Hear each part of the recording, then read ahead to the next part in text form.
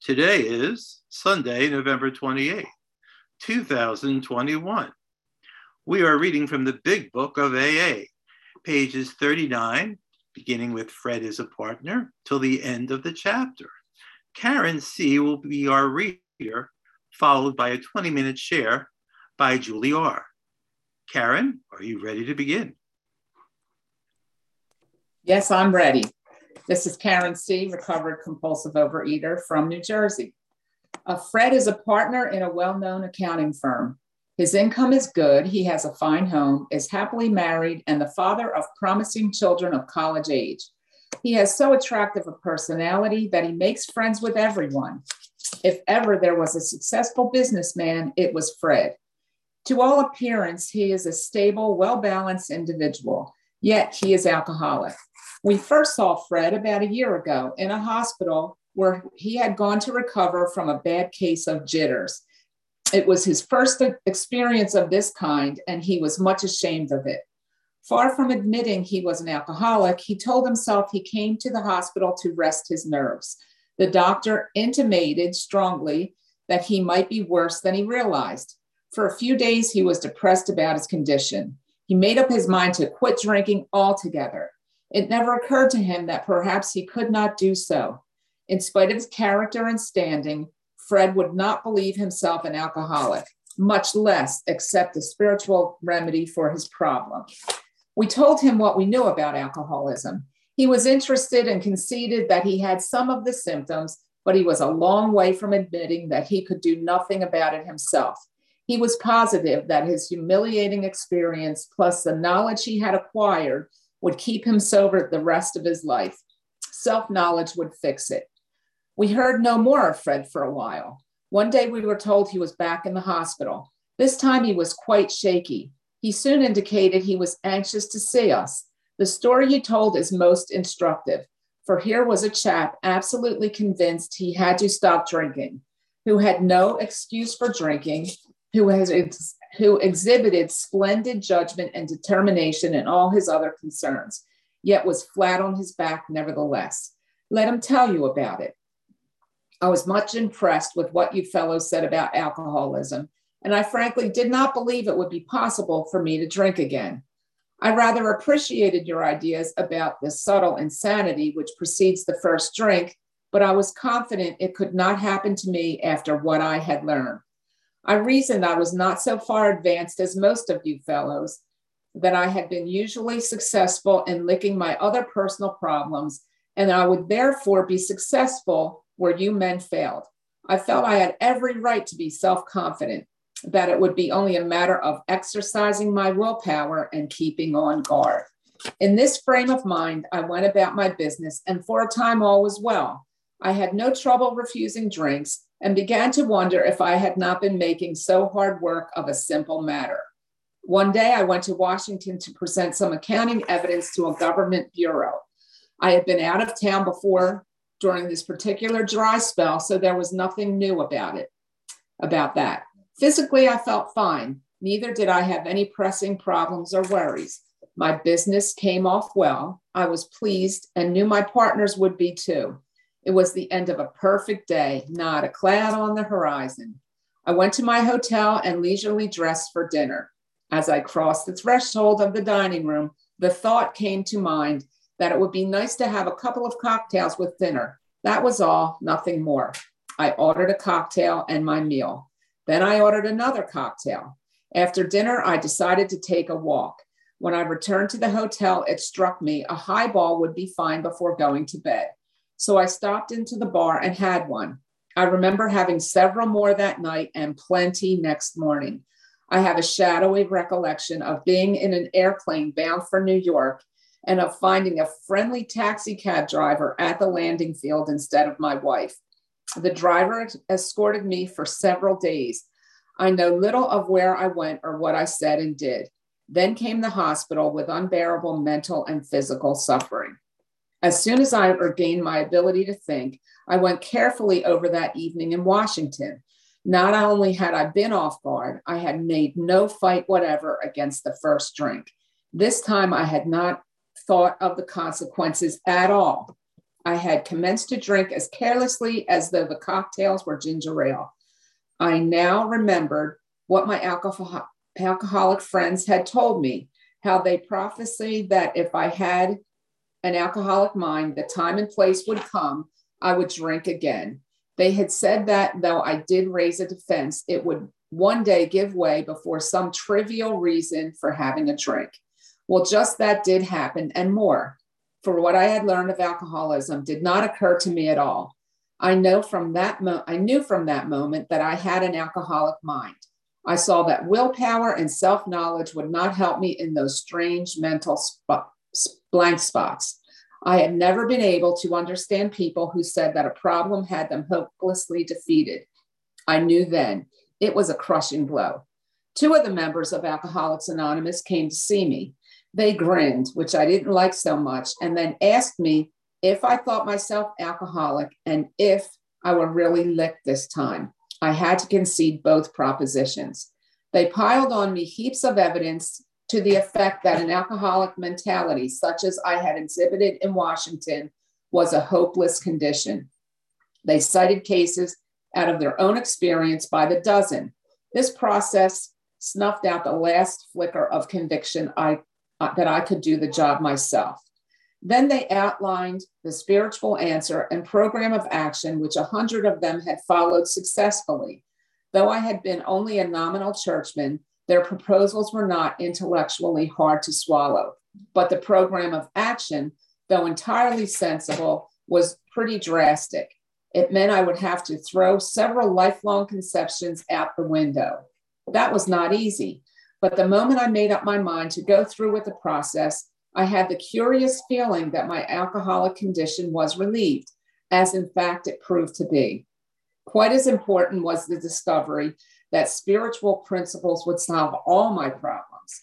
I've since been brought into a way of living infinitely more satisfying and I hope more useful than the life I lived before. My old manner of life was by no means a bad one, but I would not exchange its best moments for the worst I have now. I would not go back to it even if I could. Fred's story speaks for itself. We hope it strikes home to thousands like him. He had felt only the first nip of the ringer. Most alcoholics have to be pretty badly mangled before they really commence to solve their problems. Many doctors and psychiatrists agree with our conclusions. One of these men, staff member of a world-renowned hospital, recently made this statement to some of us. What you say about the general hopelessness of the average alcoholic's plight is, in my opinion, correct. As to 2 of you men whose stories I have heard, there is no doubt in my mind that you were 100% hopeless apart from divine help. Had you offered yourself as patients at this hospital, I would not have taken you if I had been able to avoid it. People like you are too heartbreaking. Though not a religious person, I have profound respect for the spiritual approach in such cases as yours. For most cases, there's virtually no other solution. Once more, the alcoholic at certain times has no effective mental defense against the first drink. Except in a few rare cases, neither he nor any other human being can provide such a defense. His defense must come from a higher power. And I pass. Karen, thank you so much for doing the reading today. And a special thanks to everyone thus far who has read. And now it is my privilege to introduce Julie Orr, who is our speaker. And Julie, our basic plan comes with a 10-minute warning and then a 5-minute warning. Would you like to participate in that basic plan?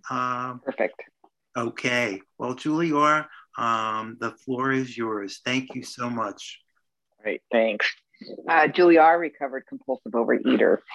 And, Fred, it's like, oh my gosh, it's like you could put my name in there instead of Fred's name. There's so many things that I've made notes on over the years, but it's like, I think this chapter or these pages are so clear about the mental twist, right? What makes us that compulsive overeater? Well, we have to have twofold illness, right? We have to have the allergy of the body and then the obsession of the mind. And where Fred's concerned, you know, he goes with these long periods of quote unquote abstinence, sobriety, whatever you want to call it. So therefore, the allergy is not the component here. It's that mental twist. And there's a couple of things that I so identify with Fred. They say that he was stable and well balanced, like, you know, with his job, with his life. And it's like, if somebody looked at me aside from, you know, large amounts of weight loss and gaining and losing and the depression, but saw me as a professional woman or with how many friends that I have, they would think, oh, you know, maybe she just likes to eat too much. I mean, she's always the, you know, the belle of the party and laughing and joking and has tons of friends and exciting job, etc. But that's not the case. I mean, that was just that double life, you know, that I lived too, just like Fred did. And on the page 39, when it talks about that the doctors strongly thought that he might be worse than he realized. I could remember, I mean, I've been in OA since 1983, but I really didn't grasp what this illness was and the solution, obviously. And I just thought, you know, still, if I just found the right food plan, if I just found the right gym, if I just found, you know, before I got married, you know, my future husband was going to, you know, be able to bring all these things together and I just wouldn't have to overeat anymore. Well, none of those things happened, right? Because I was that real compulsive overeater. I just hadn't accepted it yet. I kept on thinking that there's that, you know, what is it, that door number 3, which we don't have a door number 3. It's self-will, that first paragraph or the last paragraph on page 39, it talks about the progression of the disease. You know, Fred would not believe himself an alcoholic. Regardless of that, I started to see these things in my life. You know, I would be able to stay on a diet for a year, and then it was 6 months, and then it was 2 months, and then it was a month, and then that cycle got smaller and smaller and smaller till I would wake up and I'd have to eat right away. I just couldn't even start my day. And I would have wrappers around me from the night before. On page 40, still, Fred had a long way of admitting that he could do nothing about this himself. You know, he thought the humiliating experience plus that knowledge.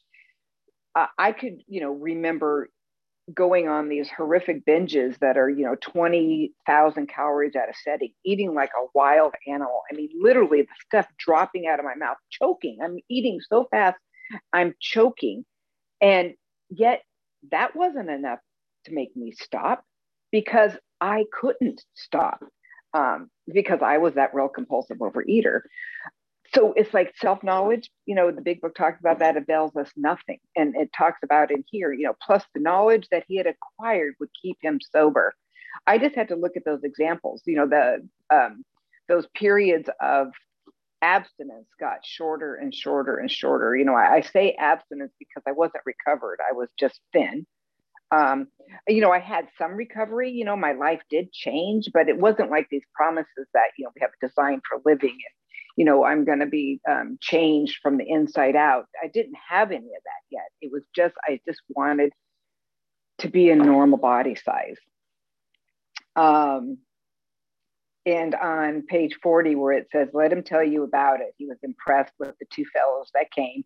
I rather appreciated your ideas about the subtle insanity which precedes the first drink. There's that mental twist again. You know, I don't know when it's going to slam into me. I just know it is going to slam into me if I'm not spiritually fit. It might take a couple of weeks. It could take a couple of months. It could take, you know, I could have 4 years of abstinence and my step 11 practices become less and less. My step 10s become non-existent, and then I'm going through the steps backwards faster than I went forward. So the mental twist is going to get me because, again, you know, I'm separated from my alcoholic foods. I'm not playing any games. I'm measuring everything, but it's that mental twist that will always, always get me. And then on the last paragraph on page 40, in this frame of mind, So the frame of mind that he's got his willpower, he's on guard. I'm going to make sure I got my food with me. I'm going to make sure that, I've accounted for anything that might happen. I'm having a great business trip, and I'm going to use my own example here. I had about 4.5 years of abstinence. And I say that I was recovered, but that last 6 months, I started losing it, a little manipulation, a little deceitfulness. I changed the way I was measuring my oatmeal. All of a sudden, an ounce became a cup. All these things that I believed the lie. So there's that stuff was already happening to me. So I was coming back from Germany, and I had brought all my food for work, and I had all my food for the trip home. And the flight attendant asked me if I wanted the meal. And of course, I say no. I always say no. Here I am. Boom. What's going to happen? The mental twist. I asked her when she came back, I said, oh, can I, on second thought, I'd like to have the lasagna. Mind you, I haven't had any kind of noodles for almost 5 years. I know something's not sounding quite right in my head. Red flag, red flag. And I ate it. And then what happens when we eat an allergic food? We have the phenomenon of craving. Now I've got the twofold illness is alive and well, and I'm on a flight coming home from Germany. So what does a compulsive overeater do when they're a trapped animal? They eat all their weighed and measured food that they had. Plus I got another meal. Plus I went to the back of the plane and bought a whole bunch of garbage. And when I landed in Chicago, I binged and purged. I hadn't purged for probably 5 or 6 years. All that happened in a split second, that mental twist. But did it really happen in a split second? No, because it was already eroding. I had already put God 2, 3, 4 down on my list. So when it talks about on page 41, I went to my hotel and leisurely dressed for dinner. As I crossed the threshold of the dining room, the thought, boom, we go back to page 40 when it said here, I rather appreciate your ideas about the subtle insanity which precedes that first drink. There's that thought again, right? That mental twist. It came to mind that it would be nice to have a couple of cocktails with dinner. That was all, nothing more. And it's so funny what we can do. I turned off all of the humiliating experiences of me weighing 155 pounds more, of me not being able to fit in airplane seats, me not being able to ride rides with my kids in Disneyland, being the fattest football mom, hiding in the bathroom and eating, all of those things. Click, turned off. All I just had to eat. That's all. There's nothing else, nothing else mattered except for me eating on that airplane. So, that I wrote on the notes here, that memory muscle, it's gone. We can't think through the drink or think through the binge. That doesn't do anything for me. I just put it out of my mind and I say, I'll deal with it later. I'll deal with it later. I'll get abstinent again. And this is like, after 4.5 years, and it's like our brain can go right there without it's amazing. The lying and the cheating I wrote there too. It's all came back, and it was like, how am I going to do this? How am I going to face my husband when he's here to pick me up? How can I eat some more? How can I go buy some stuff so that it'll get me through the night without him knowing that I just broke my abstinence? On page 41, then came the hospital with the unbearable mental and physical suffering, that torture, the body pain. When we reintroduce those kind of alcoholic foods, it's poison. Literally my body was sore just to touch. It was like, it was amazing what the sugar and the crap does to us. And of course, my mind, I was just lost. As soon as I regained my ability to think, it's all about that thought that precedes that first bite. I went carefully over the evening in Washington. Not only had I been off guard, I had made no fight whatever against the first drink. This time I had not thought of the consequences at all. I just said, I'll deal with it later. I'm not going to gain all my weight back. I'm not going to go into a 10-month relapse. I'm not going to do this, blah, blah, blah. Well, in fact, I went into a 14-month off and on relapse. I say off and on because I would binge, I'd get abstinent for a month. I'd binge, I'd get abstinent for a month. Oh, it's crazy. The last sentence, I would drink. They had all said that, even though I did raise, what? Oh, they had said that though I did raise a defense, it would one day give way before some trivial reason for having a drink. I didn't even have a trivial reason when I was on the airplane. She just asked me if I wanted the dinner, which I've always said no. There wasn't anything going on. I had a successful business trip. I was going home. Again, I have mental twists written all down on the sides. I had an alcoholic mind. I saw that willpower and self-knowledge would not help in those strange mental blank spots. So what does help, right? Well, that's that spiritual awakening. Spiritual half mark? Okay. Yeah, good. That a spiritual experience or awakening is the only thing that is the defense of the mental twist. Nothing else. It's God. God's got to come between me and that first bite. And, the rest of, go doing the rest of the step work gets us there. They piled on me heaps of evidence to the effect that an alcoholic mentality, such as I had exhibited in Washington, was a hopeless condition. How else would you describe that? A woman felt like a caged animal on an airplane. All I could think about was how to get my next fix. And it's like, if somebody could read my mind, it would have scared them, because I was like this, I think it's in the step 1 in the 12 and 12, maybe the rapacious creditor. That's where I go. That fanged monster with the food just dripping. I mean, I am not like I am today. I am not a kind, caring, giving, compassionate woman. I am selfish. I am self-centered.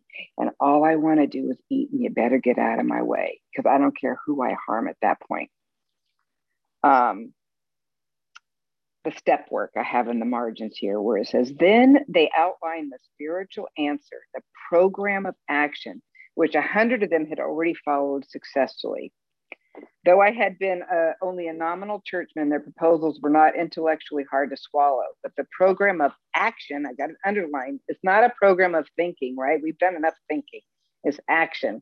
Though entirely sensible, was pretty drastic. It is drastic. I mean, going through the step work, doing a 4-step, making amends to those people that I've harmed. And I harmed a lot of people, even though I thought I was recovered. That last 6 months when it was unraveling, I had some amends to make. I would have to throw several lifelong conceptions out the window. And I have just in the margin, set aside prayer, right? I have to start again. I have to think new. This is a new experience. I have to throw out everything I've ever done. And it's like, I've got to totally trust my God, my creator.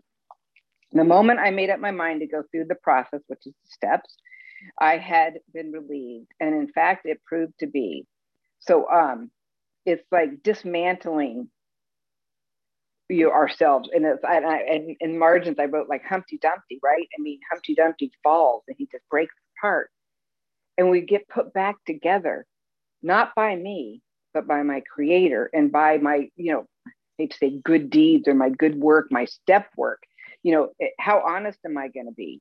How thorough am I going to be? Am I going to be partially put back together? I don't want that. I've already done that stuff and it doesn't work. And it's only a Band-Aid. Quite as important was the discovery that spiritual principles would solve all of my problems. It doesn't say solve my drinking problem or my food problem, all of my problems. So that's my selfishness, my self-centeredness. That's me having to be the best. That's me having to not have someone else do something for me because that's a sign of weakness. All of those things. There's no mention of food here. It's all about, for me, ego, fear, and self-reliance. It's like, oh my God, those are so detrimental to me. On page 43. I have since been brought into a way of living, infinitely more satisfying and I hope more useful than the life I had lived before. So, we hear about, the design for living, that we're going to live a life that we've always wanted to live. And it's just a mere beginning. You know, of course, you got to get abstinent. You cannot do this work when you're drunk on food. You know, it's like 100% abstinent. For me, what does that look like? I'm a volume eater. You know, I'm 5'2". I was 302 plus pounds. So I don't know limits, obviously. So I weigh and measure everything. When I go out to eat, I weigh and measure. But that's just me. I have dear friends that don't have to weigh and measure, but they do weigh and measure, but it's like a different thing, like a deck of cards, or they eat half the food and put it away.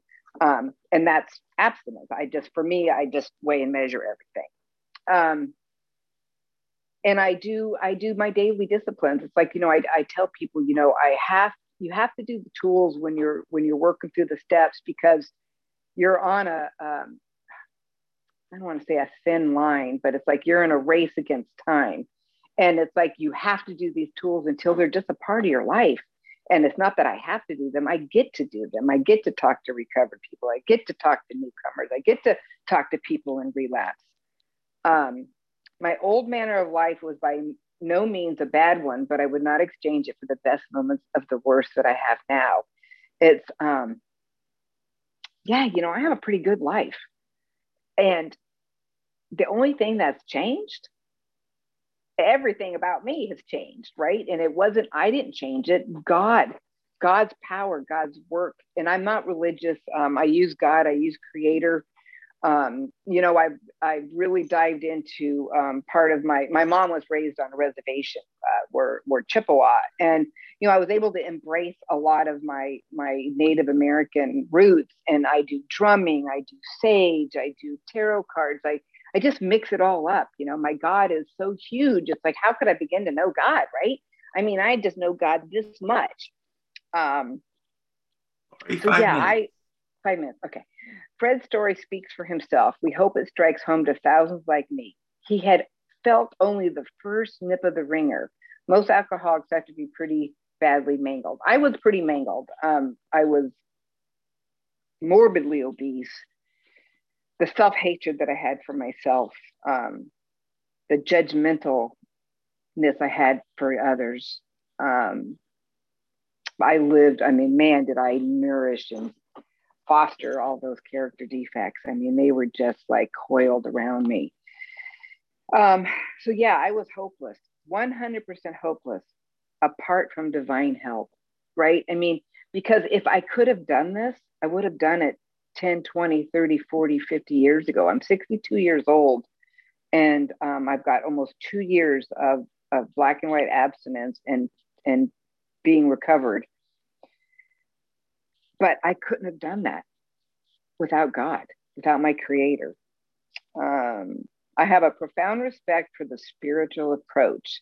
In such cases as yours, for most cases, there is virtually no other solution. And I'm sure, you know, there are people that can do this other ways. And the big book even talks about that, right? I mean, they don't have a monopoly. But I know for me, doing the step work multiple times over the years since 1983, I continue to foster and to grow my relationship with my Creator. The alcoholic at certain times has zilch effective mental defense against that first drink bite, except in a few rare cases, neither he nor any other human being can provide such a defense. His defense must come from a higher power. So again, it's that mental twist. I'm separated from my alcoholic food. It's been almost 2 years since I've engaged in any of those ingredients and those behaviors, like, you know, standing up, eating, driving while eating, those kind of things. But the mental twist will, not might, will slam into me if I step away from my relationship with my Creator. Some people say that 1 day without prayer and meditation, I know. 2 days without prayer and meditation, you know. So it's like, yeah, you know, I've got this healthy fear of not straying far away from my God, because Julie is a very ugly, vengeful, deceitful, lying, manipulative woman without God. And through OA and the step work, it's like, yeah, life rocks, you know, not always a 10, but it's good. So with that, I pass. Thanks.